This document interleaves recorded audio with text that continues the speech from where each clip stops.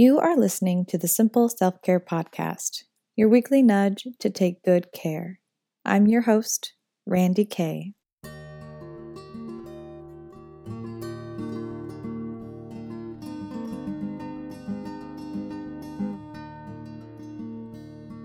Welcome to the lovely month of June.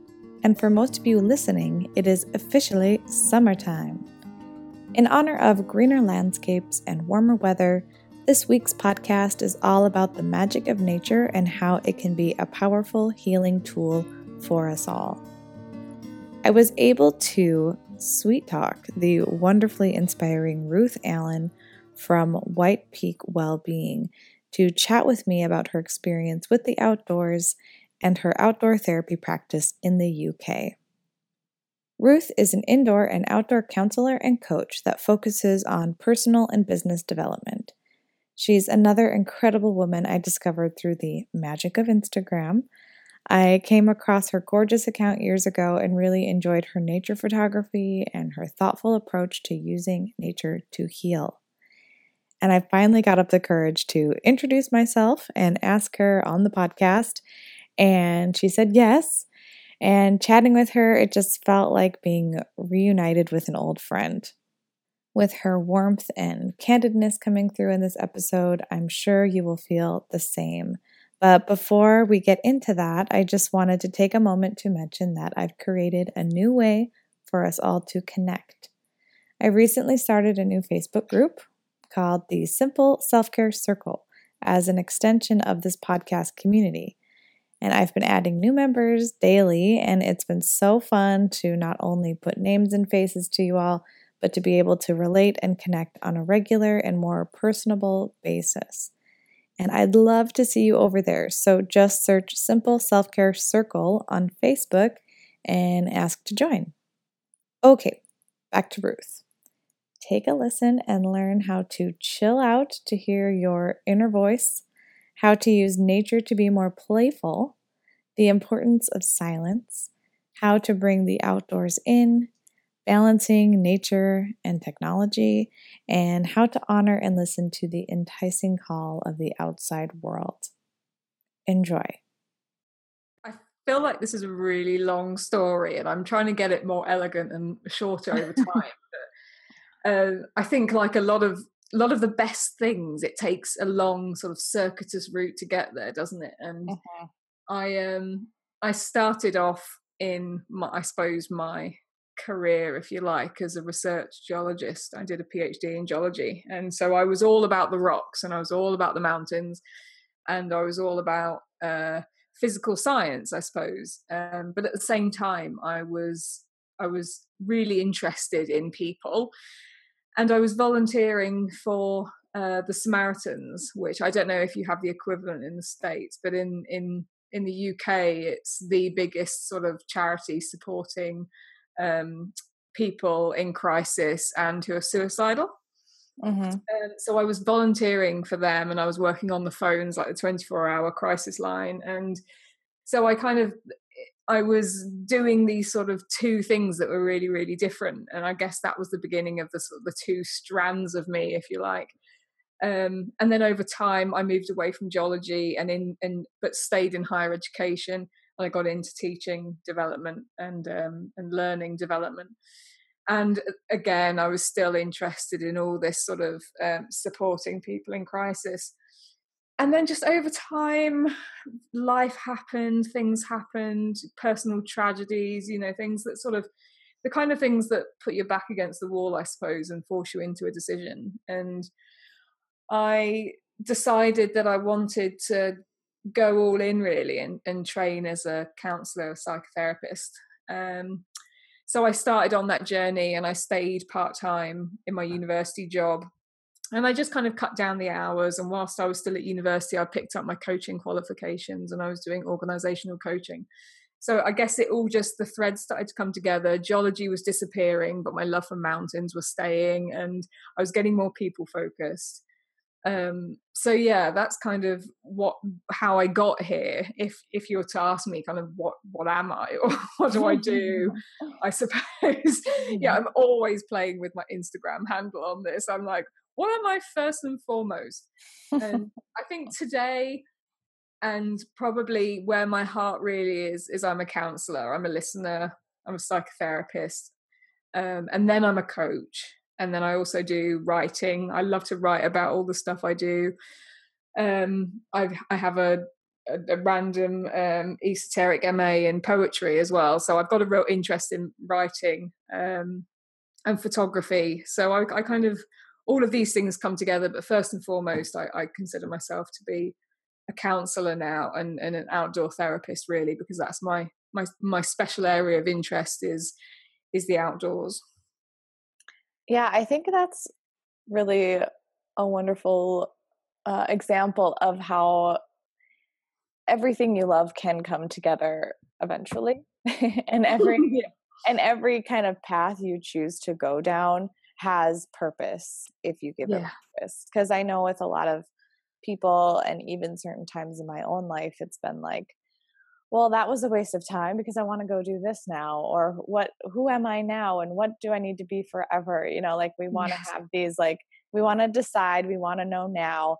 And it's just been interesting, similar. I have so many different training, but somehow it's all coming together really beautifully, like I had it planned the whole time. And that, Yeah, you have to sort of trust in that process, and it's not something that you can see whilst you're in it very easily, and that trusting that somehow it'll come together, and it's not by accident either. So there's, you kind of, for me, I was carrying it loosely in my, in the sense of me that I had all these threads, um kind of trying actively to pull them together, but also not forcing it so that it felt really contrived, and so that I was constantly kind of anxious about who I am and what I was. But certainly I think that there came a point where I really had a battle on with my sense of identity, and I was really fighting myself, and I really had to sort of go through the dark times of, who am I, what am I doing with my life, what do I want. I was working out of sync with my core values. I was, I just, nothing really matched up, and I think that's when I thought these threads need to kind of come together faster than they are, or I need to kind of force that a little bit, and I think that I don't know, that letting go of the idea that we live one precious life. We've got those kind of Pinterest quotes, don't we, around, you have one life, what are you going to do with it? And I think it's okay to have, you might have one physical life. I don't, my spirituality is probably not the question here, but let's assume we don't have necessarily more than one unit of time on the planet, but within that you're going to live many different lives. And I think it's only really our generation that are allowed to start living within that truth, because there's been this notion of a job for life, of, what are you going to do, what's your one burning passion? And I think a lot of people are like, I can't relate to that, I've got more than one passion, life is long, there is no job for life anymore. And so once I'd given myself permission to do that, I could start to have more of a fluid identity and think, well, who am I going to be now? Who am I going to be for the next 15 years or 10 years, and not worry about 50. right. I think about it as this year.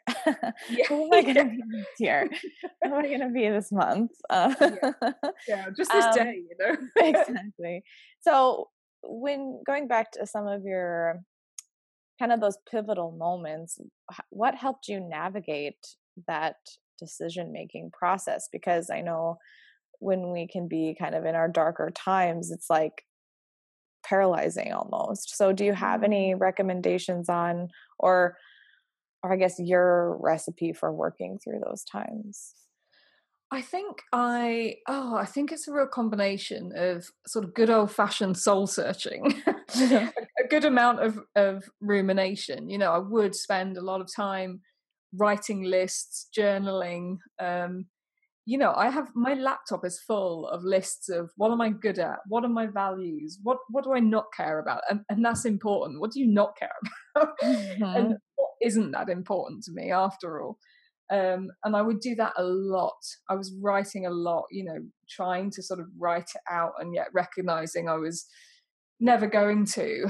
And I suppose beyond that, it was really it was a combination of doing that very actively and getting a bit overwrought with it, but then also going outside and just letting it be. And I think that oscillating between really working at it and also just finding time to decompress, to go outside and do what I love, loosen something in me. And I talk a lot now about the need to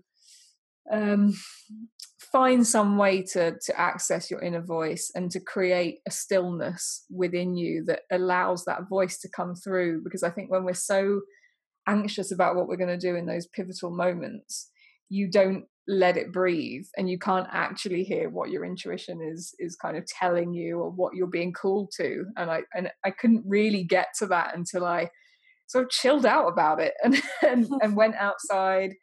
And I walked a lot. I did a lot of pounding the ground, really, by myself. And then a real turning point was I crossed the Swiss Alps, on my own a couple of years ago. And that physical journey, time out to myself, just to sort of think, but also just to carry that quite lightly and just to move, really allowed that inner voice to come out. And I came back from that and I thought, yes, okay, this is what I want to do. I definitely want to retrain. I want to focus on compassion. I want to do counseling. So it definitely is a combination of that good old fashioned rumination, but getting outside. Mm-hmm. What do you think it is about the outdoors that allows that kind of revelation to happen? Oh, I think it's ever changing. I think what nature does is ever changing. It's got a way of, you notice what you need to see. I suppose you hook into what you need to feel. And a lot of the time for me, that's around getting perspective. Because I spend a lot of time in the mountains, it's really about being in a place that's bigger than me, and being reminded, not in a diminishing way, like I'm not important, my worries don't matter. It's not about that. It's not taking away my voice or anyone else's. It's just putting it back perhaps into a truer place. So I think it's partly that, and I think it's partly the endless continuation.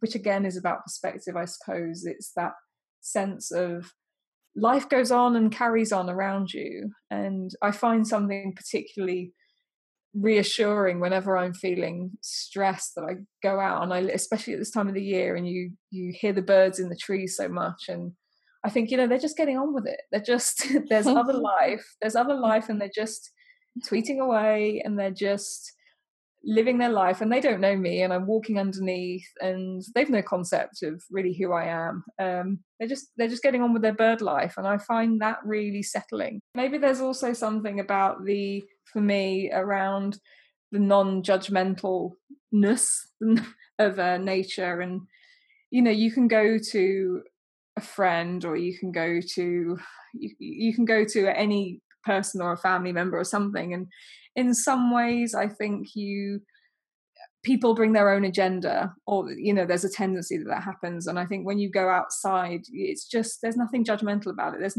not there for you. It's not invested in you. We're a lot more invested in it that way round. And so nobody's looking at you, and you can just kind of let it all hang out, whether that's like emotionally or physically. And so it's all of these things. I think it just creates different types of spaces that you can tap into and get something from. And I just think it never lets you down, really. Yeah, I remember this past time, my recent trip to Joshua Tree, and I'm out in the desert in this really foreign landscape, and you can see forever, and there's, like you see wildness forever. And I remember looking over to my friend and being like, nothing else matters. Mm. And I don't know what I meant by that exactly, but that's just like the feeling that I got. Like I think I had left on the trip like right after a really stressful time where I was caring about a lot of little things. And Mm. it was like all of a sudden, it was exactly what you said. Like there, it it just didn't matter anymore because like that the rest of the world is what matters. The seasons, the cycles, working with the natural world, all the other living creatures. Like that's what life actually is. And I think we get distracted by these. I mean, they're important human dynamics and relationships, but also a lot of the aspects of it don't necessarily matter or will matter within a short period of time, you know? And it's very, yeah, obviously we're very ecocentric, but I think going into nature is a way of pulling us out of the center of our sphere, really. It kind of it puts us onto the edge of our own sphere, if you like, sometimes, you know, and I think that that's incredibly valuable, and it's multifaceted in how that works. What I also love is that it it instills in you, I think, a sense of playfulness, that it's okay to not take life so seriously because it's just going to keep going and the planet keeps turning. And, you know, there's that all of that life out there where you're not the center of it. And that takes a bit of pressure off, and it enables you to be a bit more sort of playful about your life and just to think, you know what, this doesn't matter. I'm letting this go. I'm Mm-hmm. I'm I'm taking this all so seriously. I'm taking myself so seriously. Life is short. You know, let's just get on with it. Yeah. And, you know, that's obviously not the case for when you're talking about serious trauma or you know, grief, or you know, when people are in a serious kind of depressive state. But for a lot of us at these times when it's just okay, I need to let this stuff go, I think that's really when nature can come into its own for everyone. Really, anyone can access that. It's incredibly democratic. It doesn't, you know, everyone, thank God, has some sort of free access to the outdoors. Mm-hmm. Almost everyone. Yeah.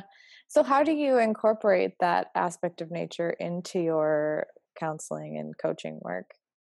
So I think it's twofold really. So on the one hand, there's the literally going outside and doing it.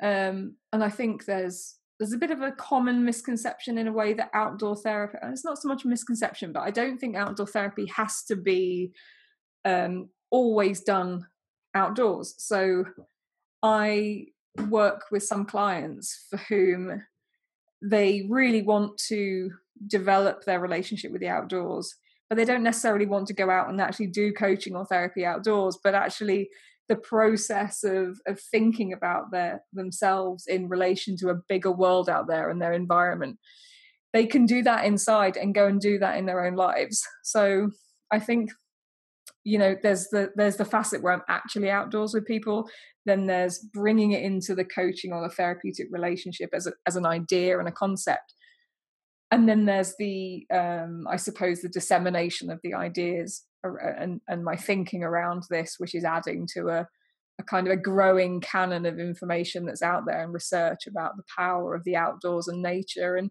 some of that starts in your head before you're ever outside. So it's a way of coming at something as well. I think it's a kind of it's a way of appreciating our environment, which doesn't have to be done outside in the first instance. But saying that, I absolutely love.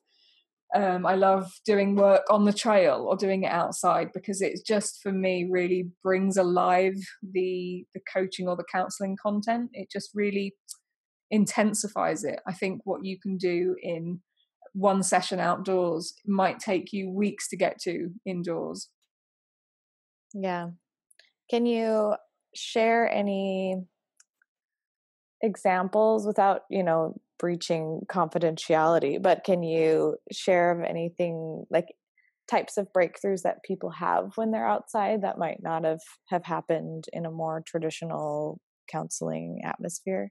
Sure. I think what outdoors is really good for is that sense of, and this is something I work with a lot, is that sense of lived metaphor. So when you are outside and you're on a journey physically, you are naturally invited to be on an internal journey, and to be, and in, if you like, counseling, coaching, it is a journey. And I know that the journey has become a bit, can seem a bit of an overused word, but so I think it's really powerful that when you're actually outside and you come to a place that maybe there's like a crossroads in a trail, like there's a, there's paths crossing, or you get down, you're in a woodland and a tree has kind of fallen across the path, you can really work with that because people respond instinctively. So they'll go, so I've sort of seen it before where people will go, oh, isn't this just typical, this tree in front of my path, this just says everything about my life.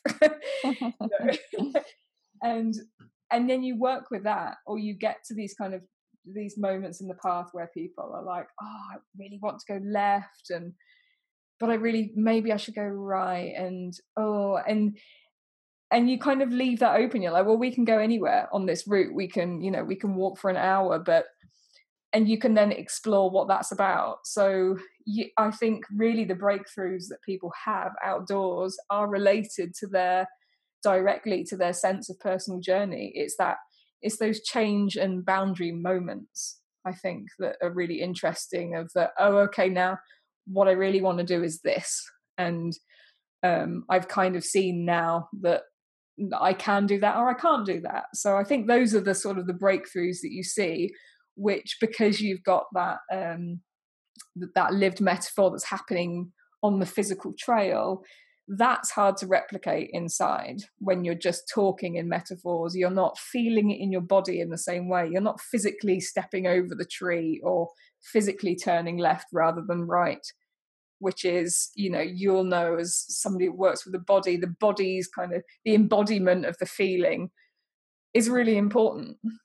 Yeah, it is. People forget that their mind and their body is connected. Oh, yeah. All the time. Yeah, they're kind of, we're like vessels that have a brain on the top. The body is just the vessel for carrying the kind of the mother load up in the brain. Some people are really not aware of what's happening below their neck, really, I think. Mm-hmm.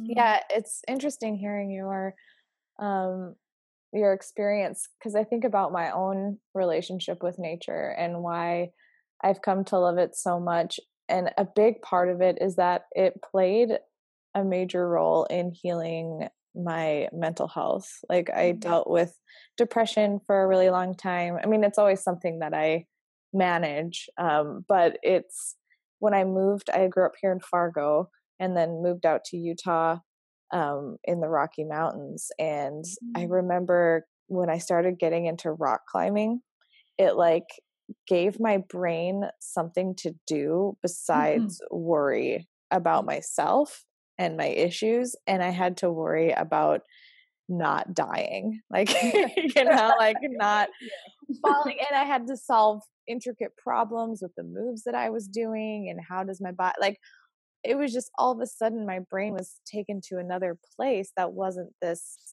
internal drama, like we were kind of talking about before. And so it was like when I was outside, it just, I don't know, I was too busy focusing on more important things, like navigating and being aware of bears and, even the dangers of the outdoors, which,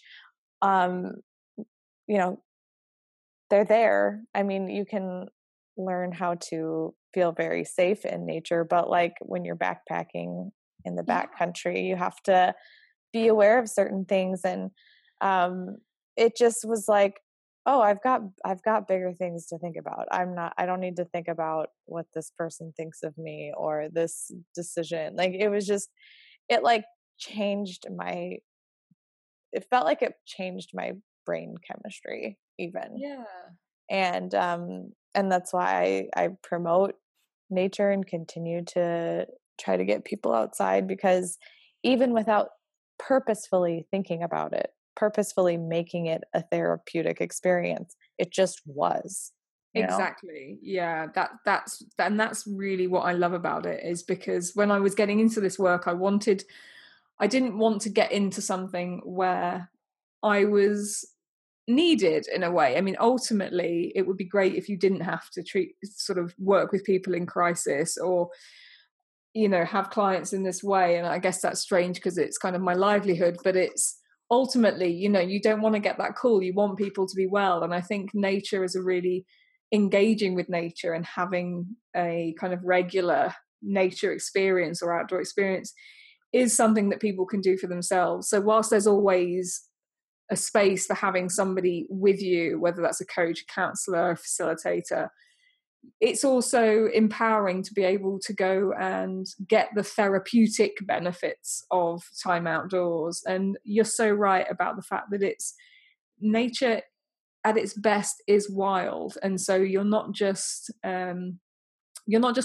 to stay cozy and to stay safe. You're learning how to be on your growthful edge, really, and how to cope in the wild. And I think that process of literally physically coping with your wild experience and staying alive is, you can link that back, you know, from a therapeutic point of view, from my point of view as a practitioner, you can bring that back into, what does that tell me about coping in my everyday life, you know? And that's the kind of the process that's going on, isn't it? So there's a really strong tradition of wilderness experiences and outward bound things they're not necessarily bad as therapeutic, but they are as therapy, but they are therapeutic. And that's the process of what's happening, really. You're getting out of yourself, you're pushing yourself, you're learning to survive, you're really sort of discovering that your capacity is greater than you thought. And it's so, yeah, it brings all of it.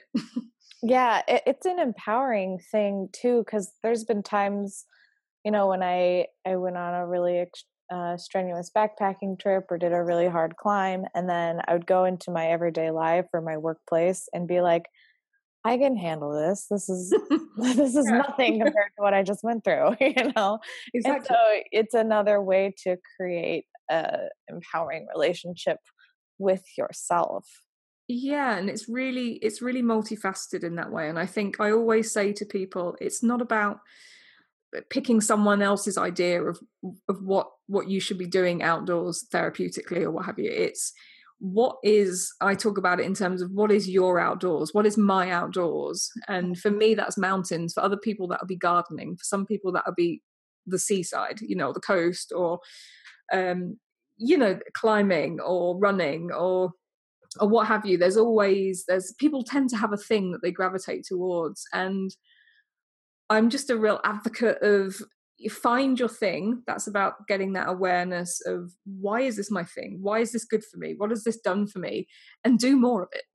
Mhm. Do more of that, because, you know, there isn't a great magic to this. It's about tapping into what works for you and feeling empowered to do more of that, and to not need to fit into somebody else's mold of what your outdoors should be like, your outdoor experience. And I guess this is where some of my work overlaps with like the adventure side of things. And I feel fairly skeptical sometimes of this idea of the outdoors is my playground and all these kind of, and athleticism and elite high achievement. You know, those things are great and they're for some people, but probably for the majority, you just want them to have a relationship with the outdoors that's meaningful to them.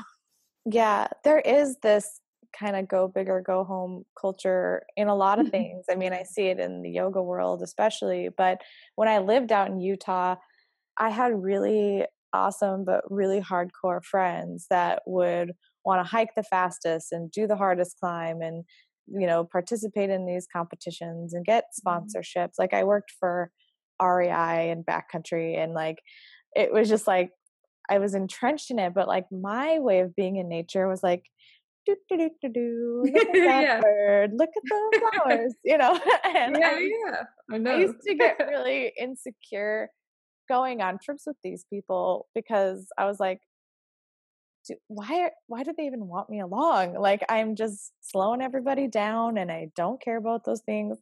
And then finally, they were like, Well, it's kind of nice having a slow person. So there's always somebody slower than you. And I create space for people to calm down if they want to calm down. So so I That's guess nice. that became my role on these trips. But for a while, and then I embraced it and I was like, okay, yeah, this is good about me. And then I didn't worry anymore. But it took me a while to be like, is it okay that I just want Yeah. to leisurely hike? Is it I think okay? that's it. You And know, yeah, is it okay in that sense of we need, as humans, we need permission all the time. We need permission. right. And you know, you have permission. You were born with permission. Nature is giving you permission. It's not it's just there. It's just doing its thing, and you can engage or you can not engage, but you don't need to wait for somebody else's permission to do things your way, and or to find other like-minded people, because they are out there. It's just that Mhm. the narrative is so crowded with that kind of elitism and going faster and harder. And you know, we humans can ruin anything if we try, can't we? And we do. We And really we do. Yeah, we don't need uh, much of an excuse. We just kind of plow we in. do. But then we get to step back and Yeah. reflect. So what would be your, I don't know, somebody listening to this and they're like, yeah, I want that experience. Like, can you give a few examples of how people can experience it in the indoors and then maybe starter guides on getting outside a little bit more? I think, well, starting from outdoors, you so I suppose starting from this position of taking some time to think about what it is that is your outdoors, what's meaningful to you. And that's sometimes you have to go through a process of sort of journaling that out and thinking back in your past what has been helpful for you in getting headspace, in de-stressing, in sort of emotion regulation, if you like. And that can all be done outdoors. And then obviously go out and do it a bit more, go out and do whatever that is. But then I think there's other things as well. I mean, I'm really passionate about periods of silence and solitude, which are really important for my own practice. And I know the extent that I am interested in it isn't going to be for everyone, but I do think there's something about not being afraid to go outside alone sometimes, and to create the conditions that promote spaciousness, where you can sort of hear that inner voice. So you know, anyone can get something from periods of quietness and stillness and solitude, even if you're, you know, a proper card holding extrovert. It's Mhm. you can get something from it, and I think nature invites that, and it time in nature is beautiful because of its sort of quietness, its inherent quietness, or it's perhaps not necessarily even quietness, it's non-verbal emphasis. So you can go out and there can be a lot of noise because you might have the wind or the rain or the birds, but it's about kind of hushing that verbal human noise.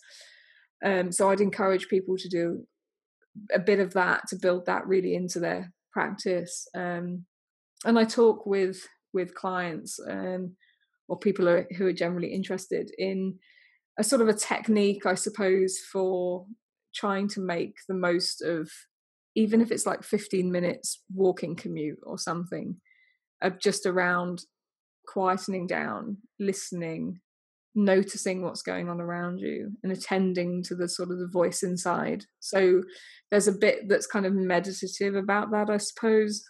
So I sort of talk about that with clients as something that's really useful. Beyond that, I think it's so personal. I mean, yeah, but book an appointment with an outdoor therapist or an outdoor coach and give that a try. And I think that can be a really great way of learning about a bit about yourself, and then perhaps you're up and running yourself. But just get out there and see. I think there's something about just having the courage to go and see what the outdoors does for you, and not to be held back by, am I fit enough, am I fast enough. um I think, you know, you just need to sort of take into your control, really. Mm-hmm. Yeah, baby steps if you need it. Yeah, I mean, it's all about outdoor therapy is so linked, I suppose, to the idea of movement and how fundamental movement is, really. And it took me a really long time to understand that how important just physical body movement is to how we are in the world, how we're connected to ourselves, how we're looking after ourselves, to self-care. I thought I was just going outside and magic was happening. And I didn't really have a full understanding about movement. And I think the problem is that movement has become very allied with exercise and fitness. But actually, when I talk about movement and talk about moving, I just mean in the very most basic sense, just to go out for a walk, just to get your limbs moving, because that's what we're designed for. And there's so much evidence that now points to how our bodies are the ones that keep the score, especially in things like trauma, and the importance of movement for things like depression. So I would encourage anyone just to go out and move, and one movement leads to another movement, leads to another movement. You might get a bit of a taste for it. You might move a bit faster or a bit further next time, or a bit, it's about overcoming that inertia and just getting out, kind of experiencing your body outside. And that doesn't have to be glamorous and Instagram worthy. It can just be making sure that you walk for 15-20 minutes a day, and to remember that that's what our that's kind of what we're really good at doing. Mm-hmm. Yeah, and so I suppose linked to that is I'm a big fan at the moment of mindful walking, mindful hiking, which is a lot of fun when you do that with people, because it's really hard, and you really notice how much time you spend powering from A to B kind of mindlessly, and the power of really slowing that down. And we went out yesterday on a hike in the Peak District, and an hour and a half of mindful walking is hard work. But everyone sort of speaks to the power of it. It's just becoming more aware of what your body's doing in relation to the earth, what's going on around you. So if people can get out and do a bit of, get into a mindful space and just walk for a little bit, I'd say that's just a great starter, a really great, cheap, easy starter. Right. Yes. We forget the simple things, So that's what this podcast is all about. Simple self-care. Simple. Yeah. It doesn't, again, we humans like to overcomplicate and, I don't know, make everything bigger deals. But sometimes it's just like, yep, just go outside and walk. See what happens. Yeah, and people, I kind of get asked a lot, what can people do? What can they do? And I keep sort of saying, and I know it sounds a bit of a cop out, I'm like, well, there's no magic. I think that the trick is you just need to do it more. And that's for so many people have become, we've become so domesticated, our urban lives, or even our rural lives, are pretty urbanized. They're very domesticated, and we have lost just that simplicity of just going outside with no real intention, of just wandering, of just appreciating the here and now, the lived moment, the experience of fully being in the present outdoors. We've really lost something about that, and so it is a very basic thing to do, just to go out and walk. But better to do that and make a practice of that than to set your bar too high and want to become a champion climber within a year. It's for me, it's about making nature and outdoors a deal-breaking part of your life. It's not something you go and do. There's always going to be events or activities you go and do, but that nature is it is part of your life. And I think you can only get that when you're prepared to invest in some sort of regularity. And that's when you see the changes, because I suppose a relationship with nature, with the outdoors, it's like a good friendship. You're only going to get so much if you only dip in and out occasionally, like you would with an acquaintance. You might get a bit, but you're not going to get that long-term sustained engagement and relationship and attachment, and you're not going to get all the same things that you can get when you really invest your time. And I think that's just the same with people as it is with nature. So make it a practice. If that's 15 minutes a day of walk commuting, do it. Yeah, I love that.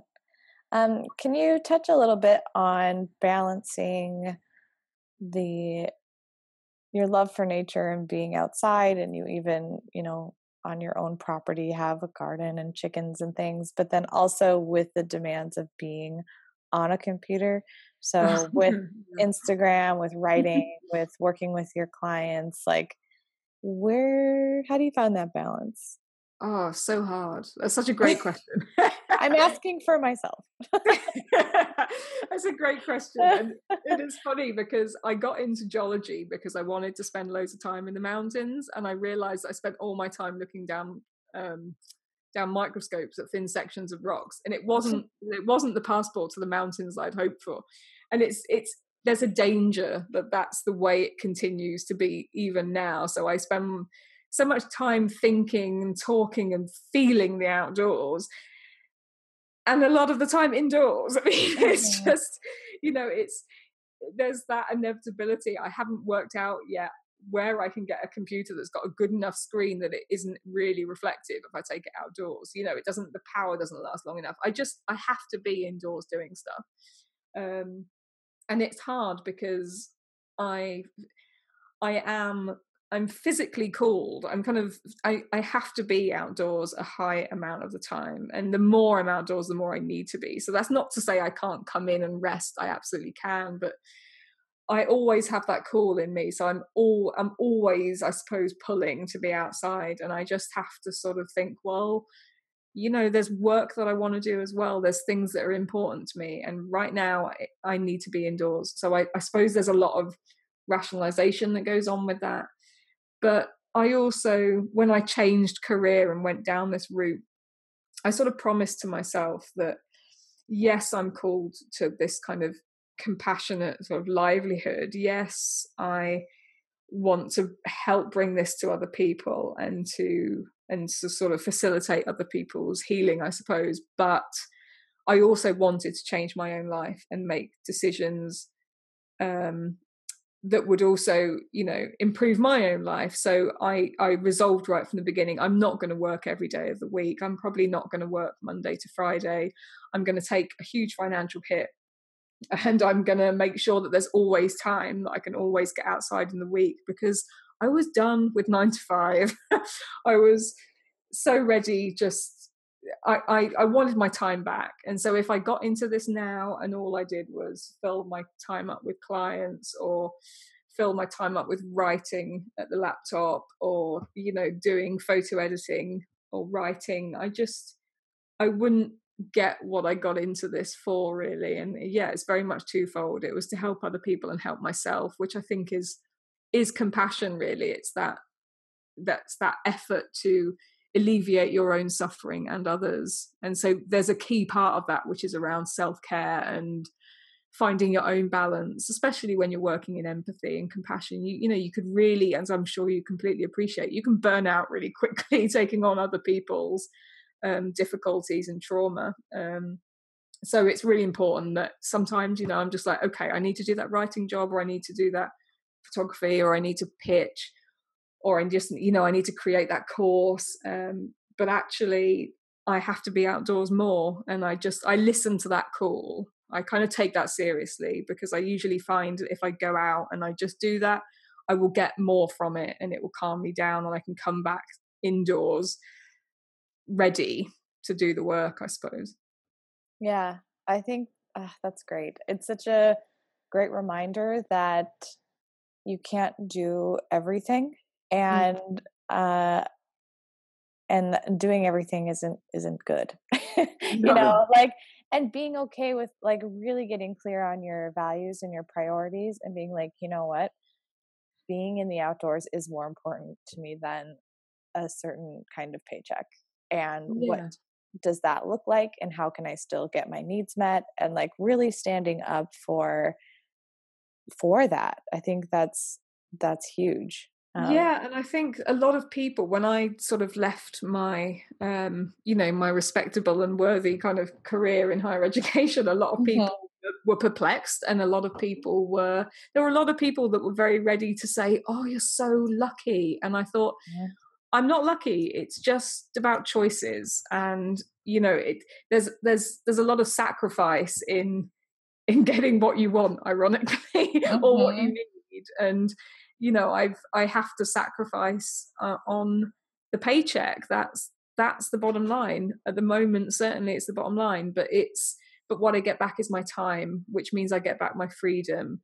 And when I've got back my freedom, anything's possible, and I'm living in my purpose, and I'm a happy soul now. Whereas I used to have money, I had no time, and I was always harassed about never doing enough. I could never do enough, and I somehow managed to balance a kind of an little illustration business on the side, and worked full time and volunteered. Now I do half of that. I mean, I do less than half of that.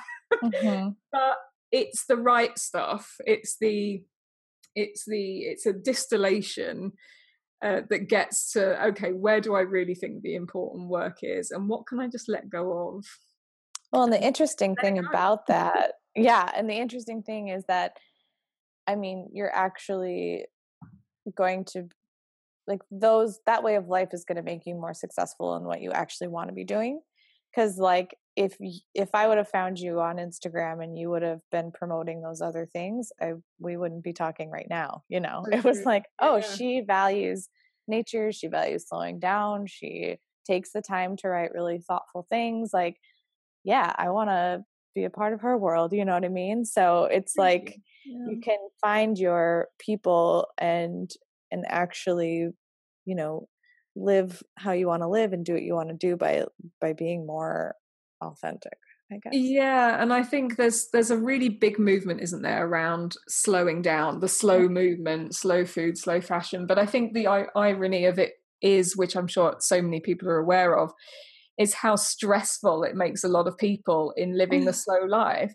Because I think it's about your intentions and what you really want, and it's you're not going to get it genuinely by buying into the fad side of it. It's getting to the core of what that's really about, and that's about letting things go. It's about rationalizing the things that you don't need in your life. I mean, it's a lot of this is kind of gritty, grimy, not like glamorous work, like the work of self-care. It's not it's not as glamorous as it looks or sounds, but it's kind of it's the vital stuff that you have to do. So slowing down is the vital stuff. It usually is precipitated by something bad happening or a kind of a life-changing moment.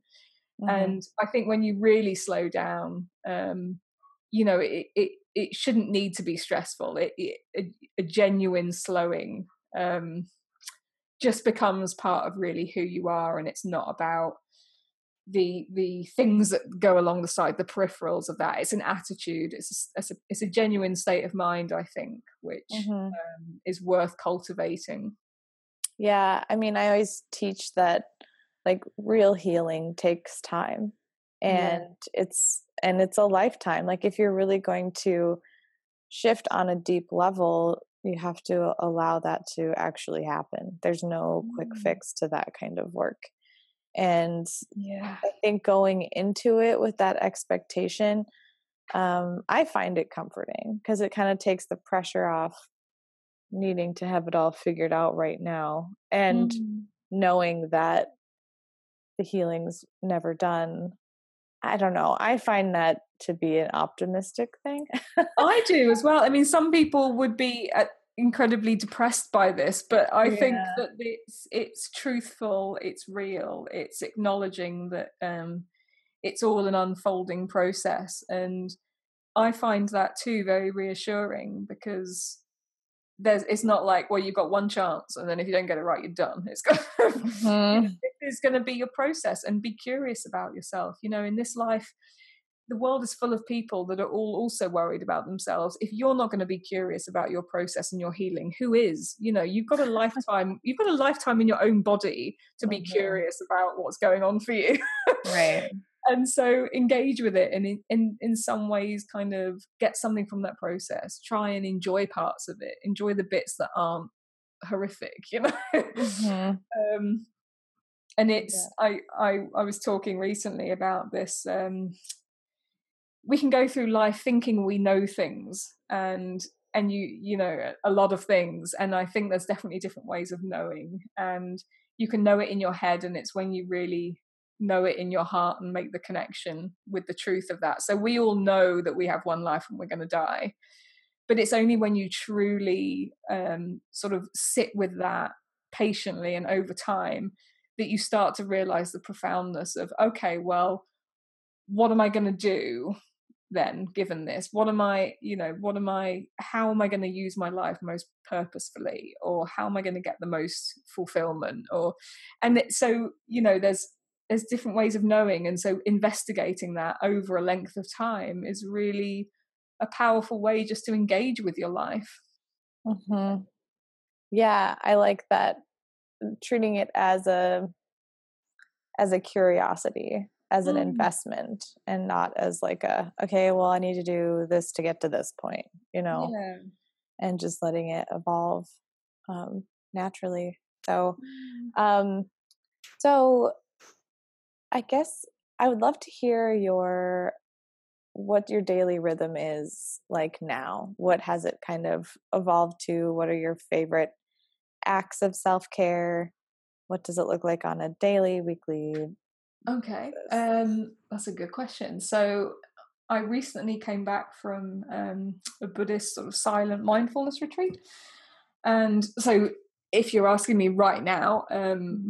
my day usually starts with a period of sitting meditation. So my husband gets up really early for work and he commutes, and I tend to sort of lie around in a daze for at least an hour, and then I get up and I do a sitting meditation before my head gets cluttered with all sorts of to-dos.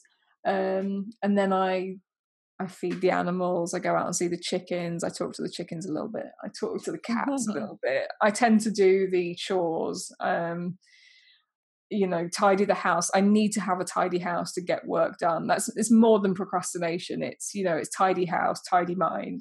Mhm. I need to kind of clear the decks. At the moment, I'm trying to make sure that I don't do any serious emailing or online work until midday, because I'm trying to use the early slots of my days to be with myself, be with the world, be outside, just to and to get other work done that's won't benefit from being distracted by flicking on my phone or what have you.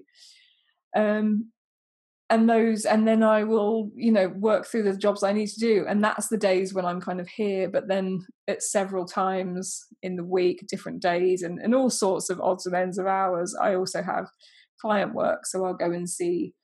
I work out of the Matlock Therapy Centre, which is in the town down the road. That's where I have my private practice. I also do voluntary therapy in an abuse service and a bereavement sort of hospice. So I'm flitting all over the place all the time. And then I might, if I'm doing an outdoor session, I might meet someone in the Peak District for something like that. Or so those are interspersed in the week, and around the edge of that, I live a very sort of still and quiet life, moving around between my laptop and the garden and the animals, and using home, I suppose, as a quiet base between the client hours, I suppose, where it's a lot more demanding. So I come home and I kind of try and decompress, really. So I guess that's my rhythm. It's Mhm. yeah. Does that make sense? Yeah. Have you always been more introverted and slow moving, or has that been an evolution? Um, I've always been introverted. Yeah, I'm definitely right on the extreme of introvert. It's funny because I love people and I love working with people, but I need to have boundary time for that, and I need to sort of come back to myself, and that's where I refuel. But I haven't been this slowed down forever. Certainly not. That's been that's been hard.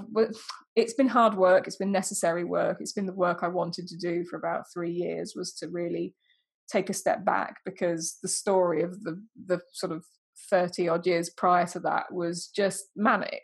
Just do everything that I possibly can, get all the qualifications I possibly can, achieve what I possibly can outdoors. I was exactly the person that I worry about now, really. And it was a conscious effort to slow down, but I get so much from that now.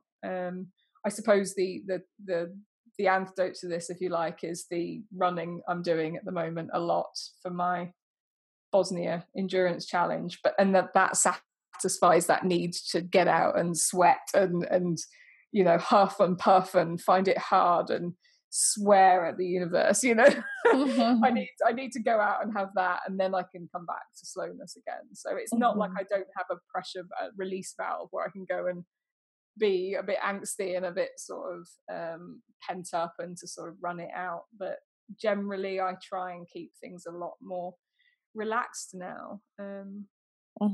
Yeah. So but it wasn't that way.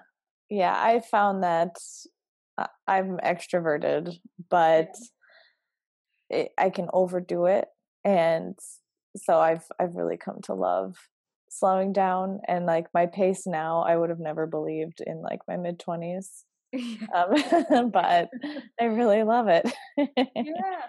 I do. It becomes addictive somehow. It does. It's like, I don't have to worry about anything else. Yeah. And like you, I was just running around all over the place, and that was great too. And I think that's the thing. It's not being, I don't judge anyone for that, and I don't think there's a right or wrong way. I just think you change, people change, and that worked for me in my 20s. And then I was ready for something else, and I was ready for, in my 20s, I was pursuing ambition, and I did want to achieve things, and I wanted to make the money to buy my house, and to, that was my focus. But then the 30s was definitely a time to say, well, okay, I've achieved some of those things. I've worked hard, and there's been luck in there as well. There always is, but now I'm ready to try something different. So I think it's phases, isn't it? And there's no right or wrong. It's just what suits you now, and go with that. Definitely. Well, how can people keep up with you and your wise words? How can they find you? Okay, so theoretically I do the nature letters, but I'm so slow with the nature letters that it's embarrassing. Everyone else. I like it. I'm on your list, and I'm like, oh, there's a nature letter, and then I know that they come and go with the wind, and so when they're here I'm like, yay. And so I kind of like that. I like that it's unpredictable. That's so generous. I mean, yeah, they do come and go. They do come and go with the wind. And such a lovely way of putting it. But, I'm probably not going to encourage people to subscribe, because they're probably going to be let down. The best way. No, they won't. I love it. The best way to get me, I guess, is to email me, which is Ruth at whitepeakwellbeing.com, or to contact me through my website, whitepeakwellbeing.com, or my Instagram. I mean, my Instagram is kind of where is the hub of the activity, I suppose, and that's at whitepeak_Ruth, and that's, I guess, the quickest sort of way. I mean, I'm trying not to be on it all the time. I try and be boundaried with that, but usually, I am on there several times a day and can be contacted through there, and that gives an insight into my ideas and my way of thinking. And I suppose if you see what you like, if you like what you see rather on there, then you can get more from the website. And if you just look at that and just go, oh, that's just so not me, then best not to go for the nature letters, which are kind of, it gets a bit more intense there on in. So those are the main ways, I think. The nature letters are next level. Hardcore lovers. And you do work with people one-on-one remotely? I do, yeah. So I guess mainly my private therapeutic practice is locally based, but that's not that doesn't have to be that way. I do offer sort of Skype or whatever alternatives there are. I do work internationally as well, and coaching certainly works pretty well long distance. So yeah, I'm open to all sorts, and I do organizational stuff as well. So people get in touch, and I'm like, yeah, what do you need, and how can can we work with that? So cool, very cool. And I'll link to all of this in the show notes so people can click there and find you as well.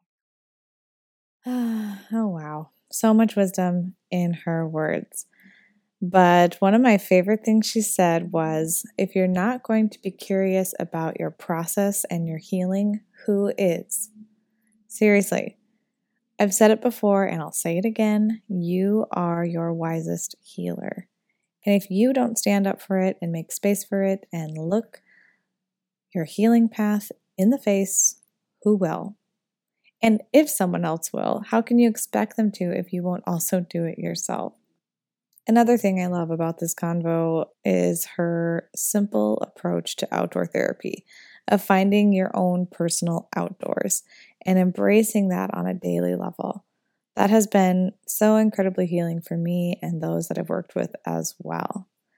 So be sure to follow Ruth on Instagram at whitepeak_Ruth and let her know what you loved about today's episode.